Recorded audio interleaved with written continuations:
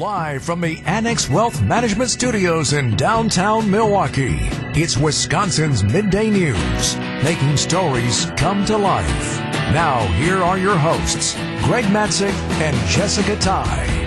All right, hope the weekend was great. Greg and Jessica with you here on a Monday edition of Wisconsin's Midday News. This is the time of year, Jessica, now when we're leaving the house and we've got all our lockers there and like the coats are hanging in it. Like every coat in the Matzik household is hanging in our 3 locker space. You actually have, why do I feel like you actually have a legit locker? Or are you just talking about that spot where you can hang the coats? Or is it really a locker? It's that spot, right? And there's 2 coat hooks in each locker, right? I thought being the sports guy, you might really have lockers there. Like it might be a theme. Actual locker room at the house. No, but every coat we own is like stuffed in there because, well, look at the weather week. You're going to need every coat you own, it would appear. Yes, actually, I decided not to bring a coat today. I was just going to do the quick little run into the building.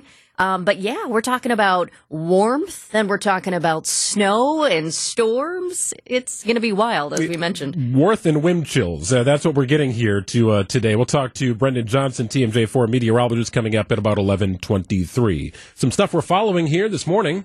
And now it's time for 3 Big Things on Wisconsin's Midday News. So not a big surprise over the weekend. Former President Donald Trump winning South Carolina's Republican presidential primary, Jessica, defeating rival Nikki Haley in her own home state. That's right. We expected this would happen, but here are the numbers. Nearly 60% of the state cast their votes for Trump. That's compared to 40% for Haley. Trump has swept all 2024 GOP nominating contests so far, with Michigan conducting theirs on Tuesday.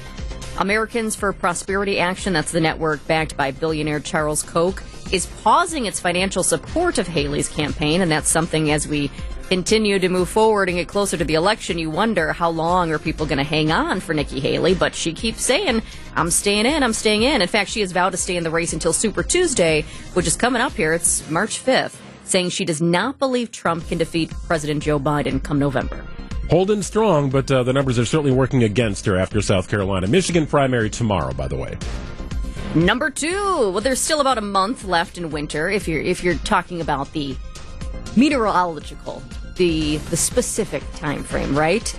But it won't feel like it for much of the nation. We've got 60 today, perhaps 70 tomorrow away from the lake. Some crazy warm temperatures for February in Wisconsin. From Dallas to Minneapolis, more than 200 daily temperature records could be tied or broken over the next 48 hours, Greg.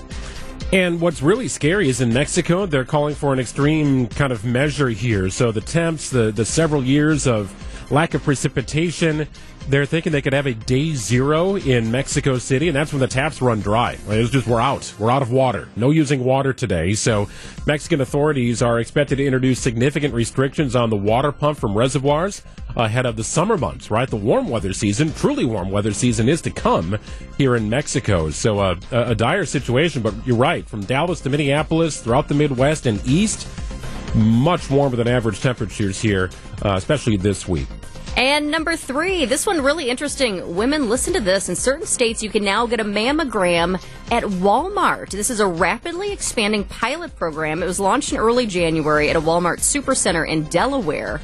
But think about this. You know, usually, a lot of people too, October, Breast Cancer Awareness Month, you make those appointments for your mammogram. You go to the hospital, you go to the health clinic. But how easy would it be if you could also just drive up to Walmart? Seems like it could be quicker, too. Yeah, so Walmart has partnered with this RadNet Inc. company, and they've got a bunch of freestanding, owned and operated outpatient services and imaging centers across the country, mainly in 7 states. Most of their facilities are standalone, right? You pull up to the door, you walk in, you do your thing. Well, now they're getting inside of Walmart's, and the idea is that they could take it more nationwide by doing this, that you wouldn't have to have your own brick-and-mortar clinic canvassing the country. So keep your footprint, but use Walmart as your vehicle to expand.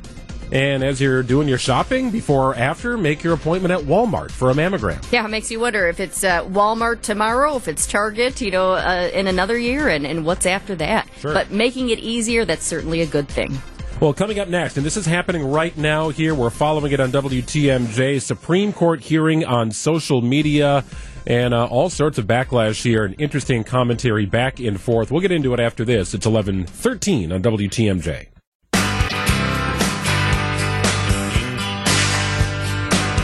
Greg Nancy, Jessica Time with you with Wisconsin's Midday News on a Monday. Well, happening right now. I think, Your Honor, you still would have to look at the objective activity being regulated, namely censoring and deplatforming, and ask whether that expresses a message. And because they host so much content, an objective observer is not going to readily attribute any particular piece of content that appears on their site to some decision to either refrain from or to censor or deplatform. Do you think so as to this? So it's considered one of the most important First Amendment cases of the Internet era. The Supreme Court, this is happening right now, hearing arguments today on laws passed by GOP-led states, talking about Texas and Florida namely here, Jessica, that were aimed at limiting online censorship. So they're trying to argue back and forth. Are there First Amendment issues here? You know, what's the purpose of censoring material, right? Think about Donald Trump being kicked off of Twitter, or X at the time, after the January 6th insurrection, right? This is the back and forth they're having right now with the Supreme Court. As supporters of state laws, they basically say that social media should allow all speech without judging the message. But opponents say platforms have the right to decide what content they can display. So I'm curious, too. Let us know what you think about this. But this is a big Supreme Court showdown that's happening today. It's happening right now, and ABC national correspondent Stephen Portnoy is covering it. The case involves state laws passed in the wake of the social media company's decision to ban Donald Trump after January 6th. The question for the court, does the First Amendment prohibit states from having power over the online firm's policies? Or do the nation's free speech traditions require that the companies permit political views to be shared without censorship? All right, so here's the back and forth. States are arguing that social media companies treat them like any business, right? Any business, and be restricted from removing posts or banning users from their platforms. Social media companies, they fight back and say, well, that infringes on their editorial discretion, arguing they should be treated more like a news outlet, which I guess in a sense is still a business, but they want to be uncensored. Well, think about this. I mean, social media platforms, whether you're talking about X, you're talking about Facebook, or even Instagram in a way, they're really like the new town square. It's like, I kind of think of it like the Wisconsin bubbler. You know, you meet up at the bubbler, you say, hey, how was your weekend? What's going on? What's on your mind, right? We're all talking about what's happening on social media. Free speech is critical. So do we need new laws for social media? That's the big question. Here's ABC's Terry Moran also covering. Texas passed a law that makes it illegal for social media companies to take down political content based on its, quote, viewpoint. Florida passed a similar law that also prohibited tech companies from banning candidates on the ballot in that state from their social media sites. Republicans say these social media companies are engaged in censorship straight up, and they want it to stop.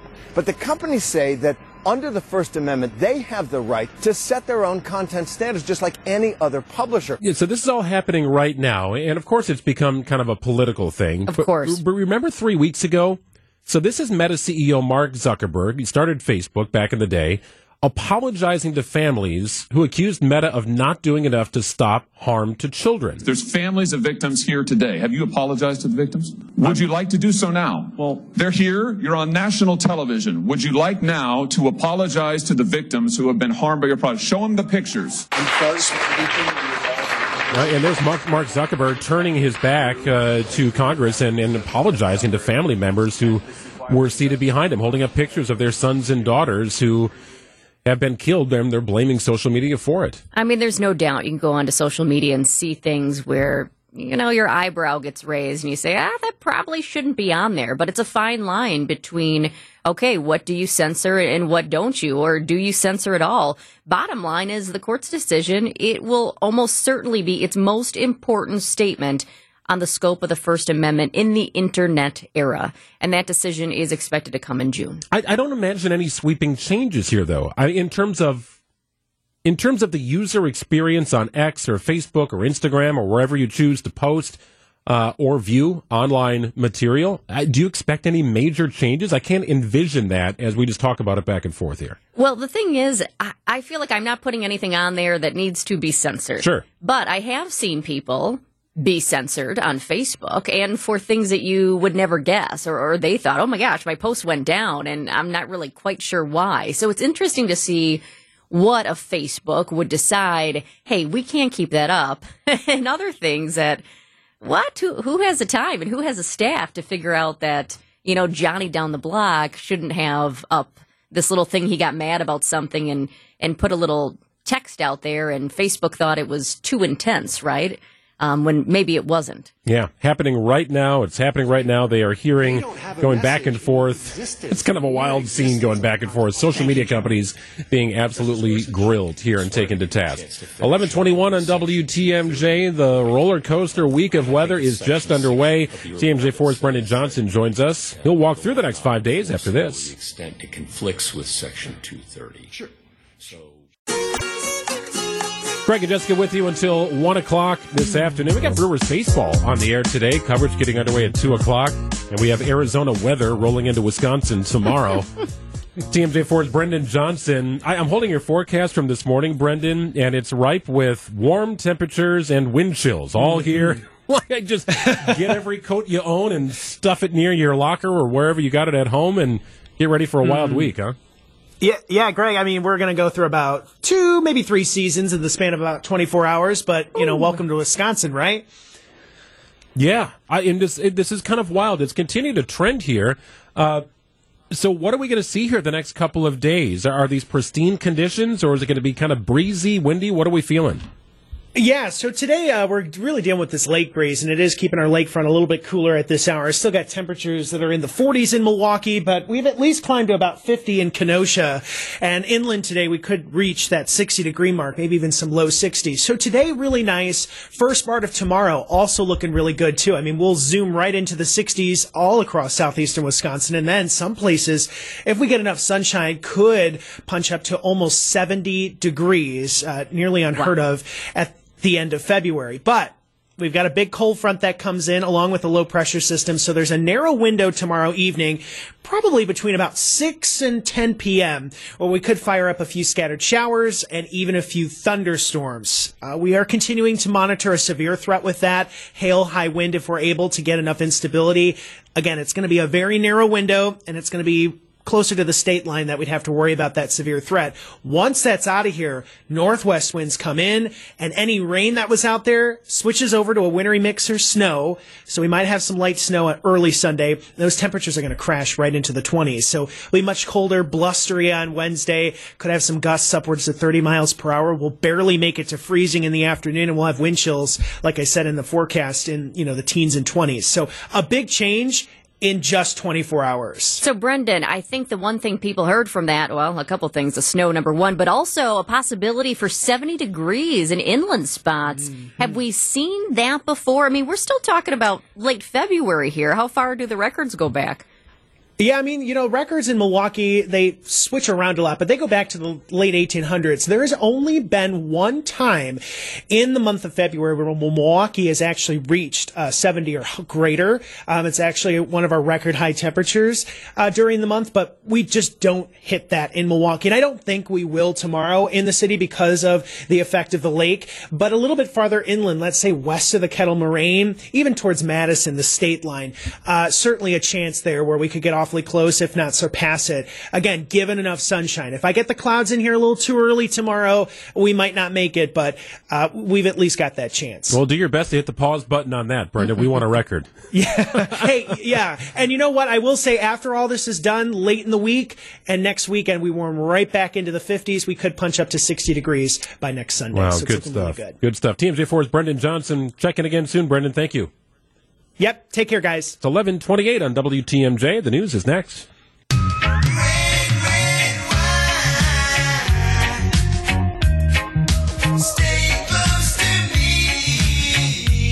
You might be able to get a deal on a little red wine tonight. 5 nights of bottles and bites.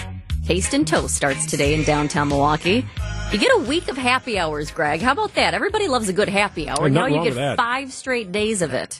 Everyone loves a good deal. Sign me up. No, I like this kind of stuff. It's good. We're talking about specially priced small plates, appetizers, and drinks at 20 different downtown restaurants and bars. The deals start, we said a happy hour, so 4 p.m. goes 4 p.m. until 7. This is through Friday. And we're talking about, here's just some of the participating locations. You got AJ Bombers.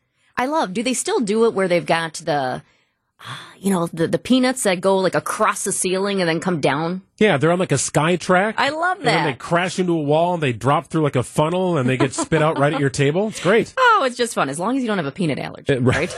It's not where you want to go. No. Blue Bat Kitchen, in case you're looking for a little Mexican. Maybe you're feeling some Mexican tonight or maybe tomorrow for Taco Tuesday. They also have the bar at St. Kate, which is awesome. I know that's the good thing about these weeks when whether it's, Waukesha promoting their thing or this week downtown Milwaukee doing theirs, it gives you a chance to try out different spots, whether it's casual Mexican or whether it's a little, more luxurious at the bar at St. Kate's. I know that's a great spot. We like to do that before the rep. Just go over there, have a cocktail before the rep and enjoy yourself. Yeah, so that's a really interesting inclusion to me. That's the one that really jumped off the page because the idea is to get people into downtown, try it out, especially during the week when restaurants aren't quite as packed as they are on weekends. So AJ Bombers, Blue Bat, part of the same ownership group, and great places to eat. The St. Kate is so interesting because it's a gorgeous hotel, but is it top of mind for you when it comes to a good night out and a good meal, right? Are you thinking St. Kate? Well, maybe not. Maybe you're thinking an incredible place to stay, incredible place to grab a drink, but they have a phenomenal restaurant at the St. Kate. So I think that's a really interesting inclusion in Milwaukee Taste and Toast. You don't often see hotel restaurants included in this group. Well, and the other thing, too, St. Kate's has a couple. They've got Proof, which is the pizza spot. Oh, yeah. And they've got the Dark Room as well. I actually haven't hit that one up. It's on my list. But I think this is a great opportunity to try something new, right? Especially if you're getting a deal. You kind of feel better about it. So I feel like this is a great opportunity to try something new. Or maybe you have a favorite. The Nick. I like to walk down to the Nick on a nice day. So go ahead, check it out, try it out. It's Taste and Toast, happy hour event. It starts today in downtown Milwaukee and runs through Friday. Get yourself a great deal. Also, a bonus, Interstate Parking is offering 20% off parking for Taste and Toast. So it's always nice when you can get it parking for a little bit cheaper, right? In the downtown area? And I think the timing is also interesting. We're in a stretch of different weather than we're used to having in February, no doubt. So maybe there is a little more urge to get out of the house and go do a little something after hibernating for the last 2 months. It's similar to me to Milwaukee Dining Week, where great restaurants across downtown Milwaukee will have just sort of a set menu and a set price for that menu. But it may be a 3-course sort of deal where you have an appetizer, an entree, and a dessert, and then whatever kind of cocktails, drinks you want to add to that, go for it. That downtown dining week, it was one of my favorites when I first moved back into town years ago. A couple of my girlfriends and I was working the early morning hours, so I'd be home by lunch, and we'd go there. I mean, I think we'd have like 3 days plotted out as to what we were doing. One of them was Carson's. I remember going to Carson's when it was pretty new, and that was a great deal and a lot of food. A lot of food you got. By the way, in case you heard, she said Interstate Parking is offering a little percentage off. You might want to know about that. You can go online for the promo codes in order to get that cheaper rate. It's TasteToastMKE.com. Get out and enjoy it, especially the next couple of days. Absolutely, with the weather being advantageous for getting out of the house. 11:41 on WTMJ. Hey, there is a drug that is popping up in illicit drugs, and it has doctors scratching their heads because Narcan doesn't help. Dr. Ben Weston from the Medical College of Wisconsin joins us coming up on the other side to explain the details behind xylazine. You've heard about it. How nasty is this stuff? More with him after this.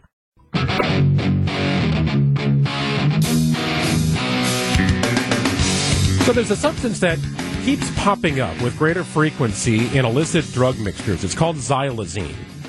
And xylazine is coming from a different line of work. This is a veterinary medicine that is making its way into illicit drugs, and it is allowing drug traffickers to back off on the amount of fentanyl and heroin they're using in a mixture.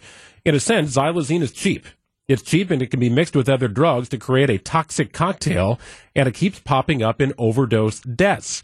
This has kind of come from out of left field, Jessica. So to have a better understanding, we wanted to welcome in Dr. Ben Weston, Associate Professor from the Medical College of Wisconsin. Dr. Weston, thanks for joining us today. Nice to talk to you, Greg. So what do you do here? Because this is not a common substance for humans to digest. It's being mixed into these toxic cocktails. How do you slow down xylazine? And what is it really?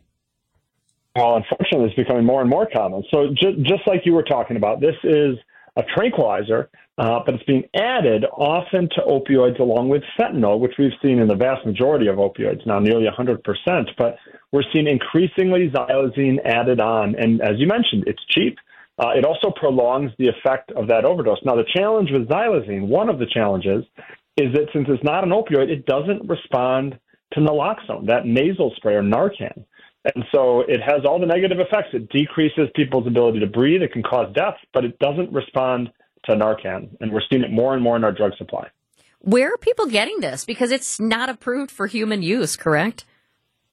Right. And so it's being procured illicitly. But for the people who are taking it and the people who are overdosing on it, they usually have no idea that this is in their drugs. They often have no idea that fentanyl is in their drugs either, for that matter.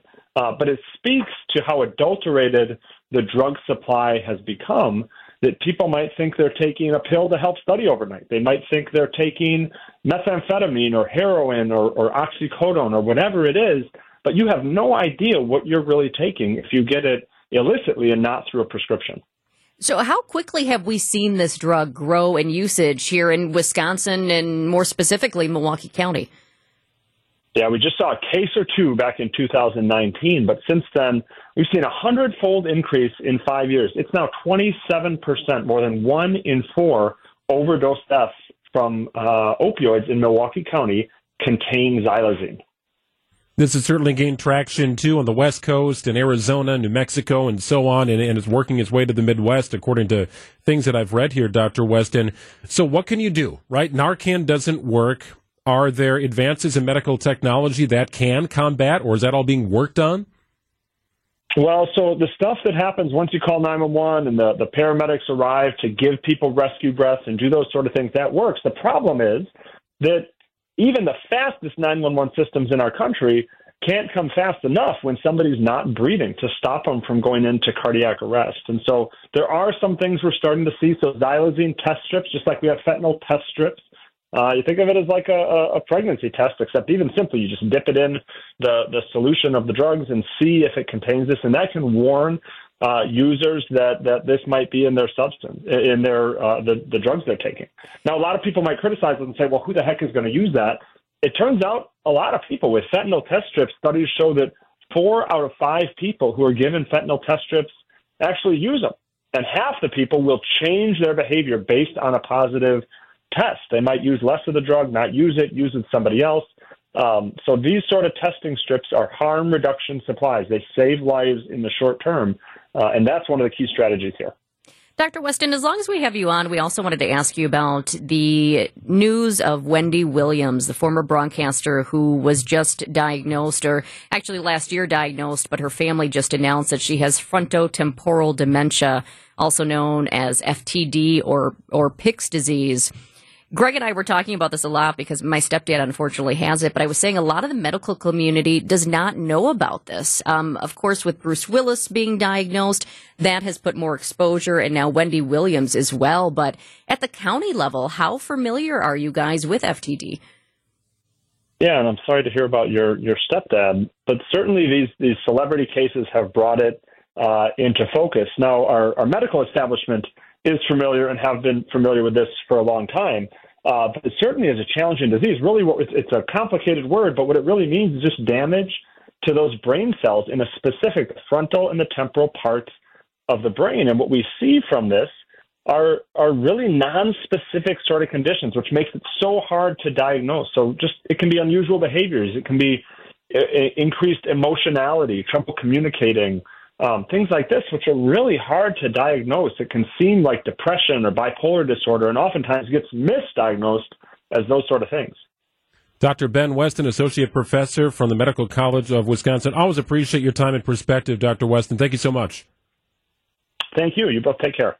You do the same. Very interesting stuff here. Yeah, xylazine. Please pay attention to that. That's scary stuff. How an animal tranquilizer ends up in a street drug is unbelievable. Well, that's one of those things that you're going to be hearing about this more and more, especially as the government, tries to do something more about this to stop it from getting in the hands of people and stop people from dying, tranq, as it's also known. 11:52 on WTMJ. So I consider myself a charitable person. I do a lot of work with the MAC Fund, the Vince Lombardi Cancer Foundation, emceeing events, participating, fundraising, and I love it. It's rewarding. You meet so many great people. Giving back to the community, you betcha. Yes, and I'm sure you've emceed and been a part of a lot of events for different charities over time, donated to help keep these charities moving forward to against their mission, right? Well, I always say if you can't donate money, you can certainly donate your time. And yes, I mean, over the years, Kathy's House was one of them. Versity, the Blood Research Institute. I mean, I could go on and on. Hispanic Young Professionals is another one of Greater Milwaukee. But yeah, it's always good to give back in any way that you can do so. Okay, so there are donations, and then there are donations. It's one of the largest charitable donations to an educational institution in the United States, and most likely the largest to a medical school. Dr. Ruth Gottsman, a longtime professor at the Albert Einstein College of Medicine in the Bronx in New York City, has donated $1 billion to the medical school. It will provide all students going forward with free tuition. The 93-year-old is a widow of a Wall Street financier. Jim Krasula, CBS News. $1 billion free tuition for everyone at this university. Wow. The Albert Einstein College of Medicine. So this is located in the Bronx. It's not the wealthiest of the boroughs, right? And I think there's some strategic component to the $1 billion donation. It's one of the largest charitable donations to an educational institution in the history of the United States. And her fortune came from her husband, who was a protege of Warren Buffett, early investor into Berkshire Hathaway. That turned out to be a pretty good decision. Staggering size. But the city's poorest borough, the Bronx, has a high rate of premature deaths. They rank as one of the unhealthiest counties in New York. So these are statistics that are common and factual.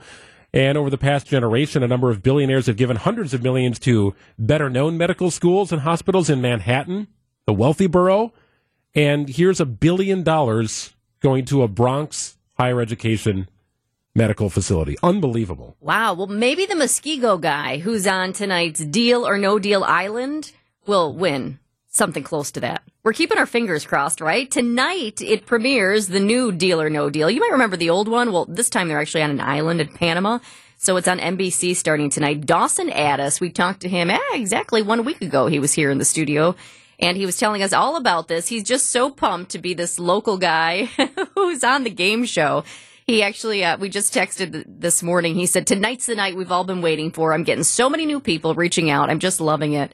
And he's going to be with his friends and family. He's not having a huge party. Sometimes people have big watch parties to watch the show, but he's getting together with some friends and family, and we'll have to check it out tonight, too, to see if he gets the big briefcase. Well, and he knows what happened already. He does, and he did have a glimmer in his eye. He was very excited, but I was just like, I don't know, was the glimmer bright enough that he actually took home everything? Was he the big winner? I'm not sure. Well, certainly a follow-up on tomorrow's Wisconsin's Midday News. Headlines are next. It's 11:58. Live from the Annex Wealth Management Studios in downtown Milwaukee, it's Wisconsin's Midday News, making stories come to life. Now, here are your hosts, Greg Matzik and Jessica Ty. Here we go, hour number 2 of the program. Greg and Jessica with you on a Monday edition of Wisconsin's Midday News. It's nice to say we have Brewers baseball coming up here in a couple of hours. That sounds pleasing to the ear. It was fun to listen to the game over the weekend on Saturday. Brewers baseball is back. Opening day is like a month away, a month to the day away, as a matter of fact. And we're also talking about temperatures possibly in some spots hitting 70 this week. So it already feels like it's time for baseball. It would absolutely take that for opening day. I've seen plenty of snow flying around on opening day. Oh, man, I have been out there very, very early just to get everybody ready for opening day, and it has been very, very cold. I mean, bundled up sometimes. I mean, you're inside, but still, it's chilly in there, so you got a scarf, and then sometimes it's been beautiful, so you never know when it comes to Milwaukee. Well, it is coming. Handful of stories we're following here this afternoon. Now at noon on Wisconsin's Midday News. So one of the big stories breaking today, Republican National Committee Chair Ronna McDaniel will officially step down from her position on March 8th. This is not uncommon, Jessica, for the RNC chairperson to step down once the nomination has been secured. It is. That's the thing. It was an expected move. But if you just hear it, you're like, wait, what? If you're not totally in the know about it, it seems like, why now? But it was an expected move. It clears the way for Trump and his allies to basically seize control of the party and its financials. So Donald Trump is suggesting who he'd like to see take over, and Trump is endorsing North Carolina Republican Party Chairman Michael Whatley to succeed McDaniel. He's also backed his daughter-in-law, Lara Trump, as co-chair. So ABC chief election and campaign correspondent Robert Costa on what that could mean. He wants people who are even more fervent in support of him running the Republican National Committee, and it will give him a lot of control over party money in the coming months. Ronna McDaniel stepping down as of March 8th. Number 2, this one's exciting. Pfizer Forum announcing a major concert.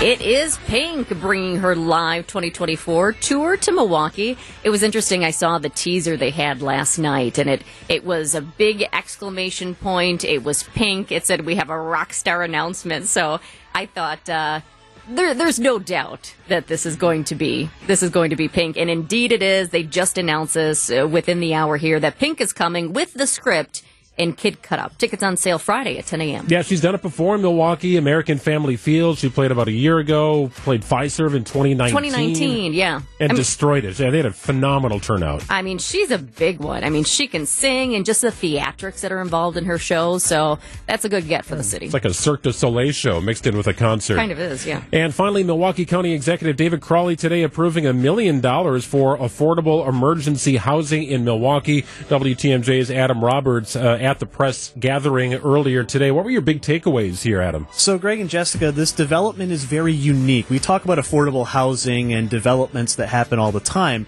but this would be very interesting. So there would be 41 units in this property, 20 of which would be dedicated crisis housing beds, while 21 would be single-family affordable apartments, and they would all be their own individual space. And so much to do about this project. To be in the Uptown neighborhood on 50th Street. I talked with a few people, including County Executive Crawley and also the Housing Services Administrator. His name's Jim Matthey, and I was curious to know how we'll determine who qualifies for this sort of thing. At the moment, it's a little open-ended. We certainly assume that a lot of individuals that are going through a homeless crisis will be one of our target populations. Kind of going with whoever's in need the most is what we're going to target, but we're not necessarily limiting it on diagnoses or exact situation. Could be domestic violence. That's certainly an issue that we're targeting as well. So a very fluid application process. They are expecting to break ground on the project coming up in June. How does it work as far as making sure that everybody meshes well? You're talking about these great affordable housing units, but also a crisis bed, which ultimately basically means a spot for a homeless person.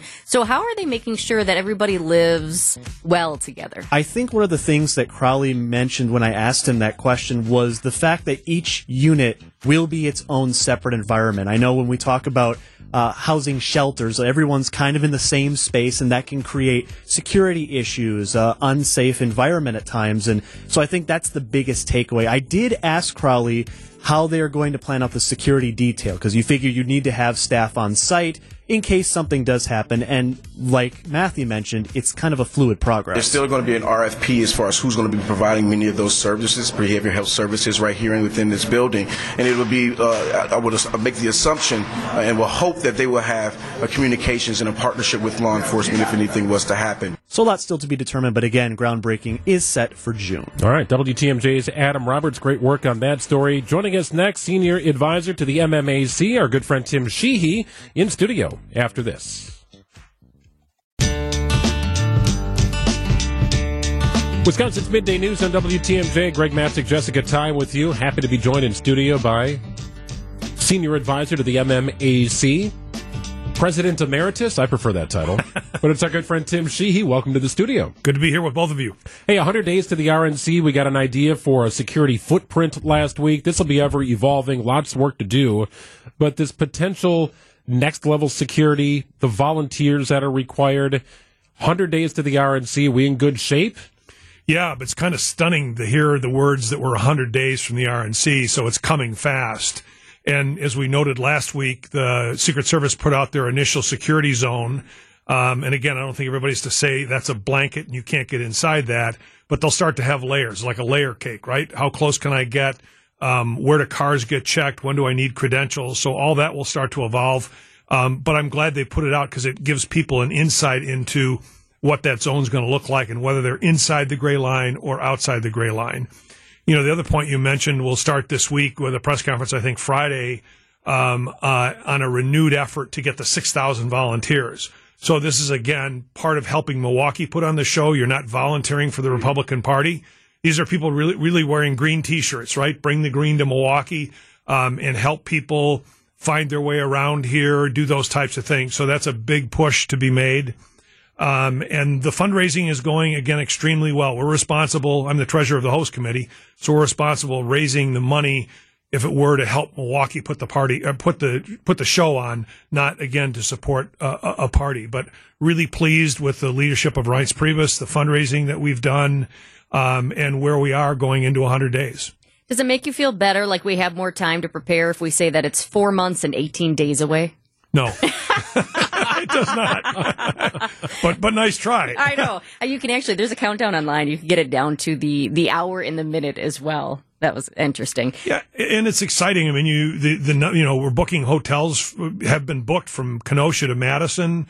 And you think of just the transportation challenges. A delegation from Texas could use 10 large charter buses to get to and from where they're going. So there's a myriad of details that have to come. What are you hearing from businesses like the hotels here or the restaurants about, or even some of the places where maybe, a big group like CNN would come to broadcast? What are you hearing about those groups getting booked and other people making plans to be here? Yeah, it's exciting. Like I said, I think we're just finishing up the transportation contract, and I think anybody in southeastern Wisconsin that has a viable number of buses is going to be engaged in that contract. So that's a small example when we talk about a $200 or $250 million economic impact. That's a small example of that happening. So lots more of that now will firm up as we get closer to the convention and people actually are locking down dates, they're locking down caterers. And in this case, again, I don't think there's a bus company in southeastern Wisconsin that hasn't obligated its buses for that period of time. Tim, we spoke a little last week about Enerpac moving its company, its headquarters to downtown Milwaukee. About 130 employees will make that move ultimately. Not the only one, just the latest here in a kind of a growing trend. I get it. You want to attract young talent. You want to retain young talent. I also sometimes wonder about the existing employee base and if they're for that move from the burbs to downtown.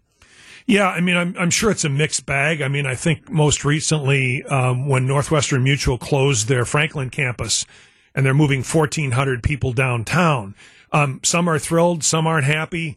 But it really comes back to, and in the case of Enerpac too, and we worked with them on this process, they want the best location globally for their talent. And so they have to make those decisions kind of long term. And again, this is Milwaukee, so it might be a 20-minute difference, but they're really making that decision in terms of where can we locate that's going to give us the best challenge to attract global talent to this headquarter location. And that's why they made the decision they made. This really isn't about Brookfield being better than Milwaukee. It's what's best for the company. Will their employees be having 8 a.m. meetings? Ooh, that's a really good question and a good segue. When I started in our business, it was very common to have a 7:30 breakfast meeting.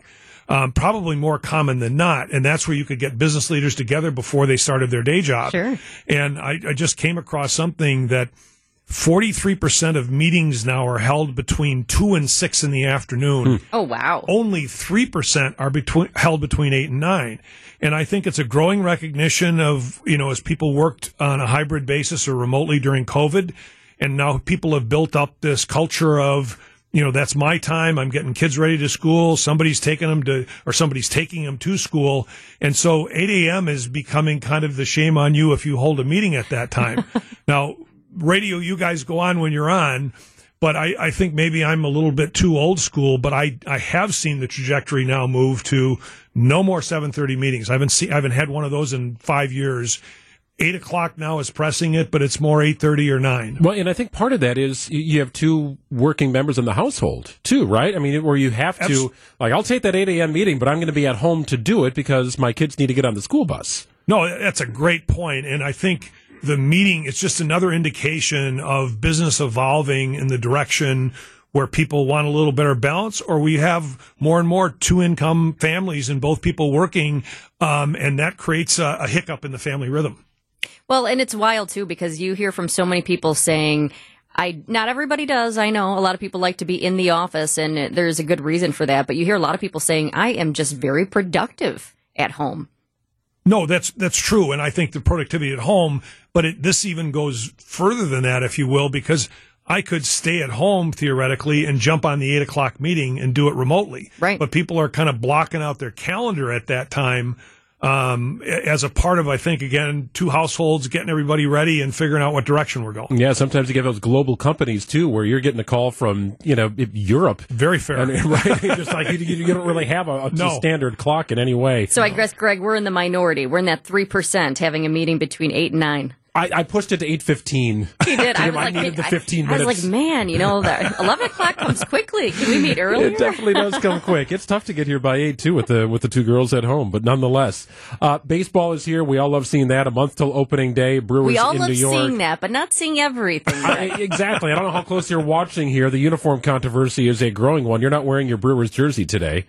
No, but I have been, and it's kind of interesting because, as you follow this, and you look at the developments of baseball, you've got the pitch clock, you've got the chonky bases that are coming, and now we have the ghost runner for extra innings. I did not expect to start a season with people worried about what they were wearing below their waist. Right, see-through pants. But that seems to be to the point where it's even reached the union that represents Major League Baseball players.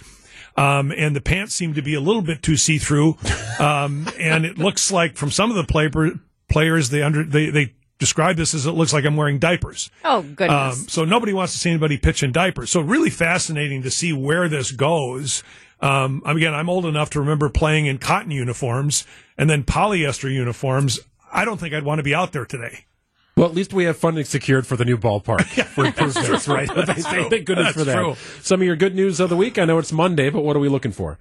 Yeah, good news of the week. I can't help but just recognize the Admirals. We have so many Major League sports teams here. The Admirals being one of them, but finishing 18 or 19 game win streak 19. was 19. So close to 20. Yeah, it was fantastic. So they ride under the radar too far. So let's recognize the 19 win streak. Really good stuff. Tim Sheehy is going to join us every Monday here on WTMJ's Wisconsin's Midday News. Always happy to have you here, Tim. Thank you. Thank you. Thanks, Tim. 12:24 on WTMJ. Cactus League season underway for the Milwaukee Brewers. They'll be on the field today, taking on the Reds. Our coverage gets underway at 2 o'clock. Brewers Extra Innings host Dom Cotroneo covering the Brewers all spring training long. He is in Arizona. Game number 1, Dom. I'm very interested in seeing how things look. I'm also interested in that the Brewers manager, Pat Murphy, was actively cheering for a player on the other team. That's not common in baseball. But how can you not be romantic about it, right? It was his son. It was Ty Murphy. It was an awesome moment, to say the least. Look, I mean, as you know, Greg, a lot of listeners know, like the 5th or 6th inning of these early spring training games, it kind of looks like a double-A game out there. So the intensity is kind of off the pedal a little bit, and Kai hit a double the other way, and everyone just went straight to Pat and like, all right, how's he going to react? And he finally let out, like, all right, I'll clap. And he like shot across the bow over to Mike Schilt's staff and everything. So it was a pretty cool moment. So, Dom, what's up with the pants, the see-through pants? Do we have them? Are our players complaining about them? What's the latest? It's all the same. It's really disappointing. I think from guys that I've talked to, and I don't want to name anybody and put them in a tough spot, but it's just the pants, it's been something that ever since Majestic left, I mean, this goes years back. Majestic, the original outfitter of Major League Baseball, when they stepped aside, everyone was always worried about the pants. And then Nike kind of got it together, and now that they've offloaded it to Fanatics, it's become a whole new storm. One player that I talked to, he was saying he's very particular about his pants. He's like, look, I'm just going to wear last year's pants. I don't care if they find me, whatever. They know they messed up, which he's absolutely right. Now, to be fair, they've got 6 weeks to fix this, okay? This could be something we look back on at the end of the year. Like, hey, remember when everyone was freaking out about the pants? Hopefully they fix it from what I gather. The other thing, though, too, is that what I gathered from some staff is that they knew this was going to happen.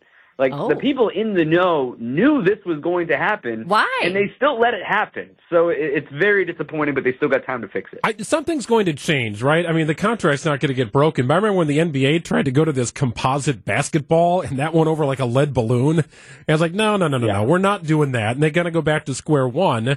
So the players are happy. Players aren't happy. They want to be happy, but here's where the players' union and league continue to fight over everything. Now it's uniforms. So how much could our guys get fined if they say, I'm not wearing the see-through pants, I don't want to wear the pants, I'm not comfortable in these pants, I'm wearing last year's pants? You mentioned a fine. Do we have any idea how much they could pay because they don't want to wear the see-through pants? Yeah, I don't think it'll be a true per se fine. Now, there are uniform regulations, like, guys have to wear a certain kind of socks, guys have to wear felt, there's all this archaic stuff. But when it comes to, trying to figure out what the heck is going on with these pants, a lot of folks instantly say, oh, just wear last year's stuff. It doesn't work like that, especially, let's say, for a guy like Reese Hoskins. He doesn't have a last year's version of the Brewers pants. Good point. So he has to wear the see-through ones. And, some of the younger guys don't know any better. The veterans are kind of sick of it, but I think that's kind of been the headline of the week. Let's let cooler heads prevail, and hopefully everyone gets back to the drawing board on this. Hey, what is with the Yankees? They look like they're having trouble running. They can't move. It's their uniforms. They're too tight. They've shrunk. They're running like penguins. Forget this game. Oh, my God. Mattingly just split his pants. Yeah, Seinfeld always way ahead of the curve on pretty much everything. All right, Dom, so the week of action includes the Cubs this week. We'll talk more about that a little later in the week. But how many players have told you they're in the best shape of their life? That seems to be the common phrase inside the clubhouse. It's always a common phrase. I will say the only guy, look, they're all professional athletes. They all can back that up. But I will say I want to single out one guy that absolutely is in the best shape of his life, and that's Andrew Monasterio. He put on 12 pounds of good muscle, eating 6 to 7 times a day, egg whites and potatoes in case you're, in that New Year's resolution rut right now. Eat 6 to 7 small meals of egg whites and potatoes, and you can look like Andrew Monasterio. But these days, I was talking about it with Bill Schroeder yesterday. These days, guys show up to camp in shape. Back in the day when he played, it was you got in shape during camp. It's just a new era. Everyone's ready to go. Good stuff, Dom. We will check in again all week long here. Dom Coturnio covering Brewers spring training. Look for his expanded coverage here online at WTMJ.com. All sorts of good stuff. Great content as well. Follow Dom on social media as well. Good stuff, Dom. We'll check it again tomorrow. Thanks, y'all. We'll see you. Yep, Enjoy. You bet. 12:42 on WTMJ. Brewers baseball coming up at 2 o'clock. Spring training is always exciting because it feels like you're getting somewhere and you're getting closer to that, season of baseball beginning. But it still feels very far away. It still feels like that's why we need Dom, right? Well, it feels 2,000 miles away. Exactly. Yep, you just hit the nail on the head because that's what I was thinking, because it is kind of far away. It's not here in Milwaukee yet. So until opening day, when it's here in Milwaukee, then it really feels completely real for us. But a lot of people take trips to go and experience spring training. I feel like that's becoming more and more popular over the years. Wonderful, wonderful trip. Very accessible. I recommend doing it in Arizona because you can get from the furthest park to the furthest park in about 45 minutes. Do that in Florida, you're driving like 6 hours. It's kind of wild. Totally different. Highly recommend Arizona. 12:42 on WTMJ. Frank Mantic, Jessica Time with you on WTMJ, Wisconsin's midday news for a Monday. I did not wear high heels today. Did you? You wear heels? You did. I do. You did. Check these out. Can you see them over there? 3 inches? I was thinking maybe 3.5. 3.5 inches, okay. Well, for everyone, high heels is not a thing. They might not be for everyone. They may not be your favorite footwear, but a new study indicates there is a benefit to wearing 3-inch heels. WTMJ's Eric Bilstad, the perfect person to tell the story. High heels, the shoe everyone loves, but no one wants to wear. Okay, Kristen, do you wear high heels? These days, rarely. Absolutely not. Do you wear high heels? Yes, wearing them now. I think they're like 4-inch heels, 3.5 at least. These are pretty tall ones. Stilettos? No. I purposefully wear heels when I'm on the TV set at Milwaukee PBS. I feel taller, I feel stronger, I feel prettier, I feel like I'm in command. But how do you feel physically? Afterwards, they hurt to your feet. However, I cannot deny the fact that they make your legs look awesome. I know the benefits of just the vanity point of it. That's probably how I got my husband. But now I'm married, and now I can just wear flats. If I were to tell you that a study says that heels are good for you, how would you respond to that? I think that sounds bogus. I'll need some proof on that. I would call shenanigans. I said in these shoes, no way, Jose. Not everyone is fly on wearing the high heels, but you may be surprised to learn that these shoes can actually be beneficial. I think most people probably would guess that wearing high heels often is a bad idea. Gretchen Reynolds writes the Your Move column for the Washington Post. She says there's a study out there from the University of Texas that indicates high heels can make you a more efficient walker. The scientists recruited a group of women and also men, and they put them in high-heeled Chuck Taylor sneakers that had a heel of about 2.5 to 3 inches, so a decent heel. And they asked them to wear them for 14 weeks. And after the study, they discovered that the subjects began walking differently. They checked how much energy these people needed to walk on a treadmill. And it turned out that after they'd been wearing these high heels for several months, they could walk better. They could walk what scientists call more efficiently, meaning they used less energy to go at the same speed. And that means that you can then walk longer and faster using less energy. I said in these shoes, I don't think so. Walking in heels shortened calf muscles and stiffened the Achilles heel, prompting the changes in how these subjects actually strutted. So, more efficient and less energy. The study could do wonders for people with mobility issues. And that includes, say, older people who often find walking really hard. It requires a lot of effort. And if you can make it feel easier to them, they might be able to walk longer. They might be able to go farther with their dog, with their grandchildren.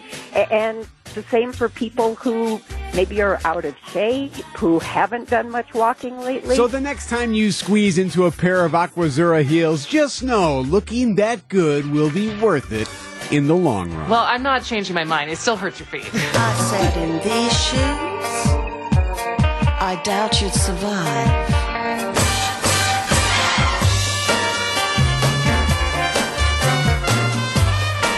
I've never tried high heels. I have a size 13 shoe. I'm sure they make them that big, but I'm not just going to find them laying around. You've never done that race where the men put on the high heels and then they run? See who's the fastest in the heels? No, thankfully. That doesn't sound comfortable at all.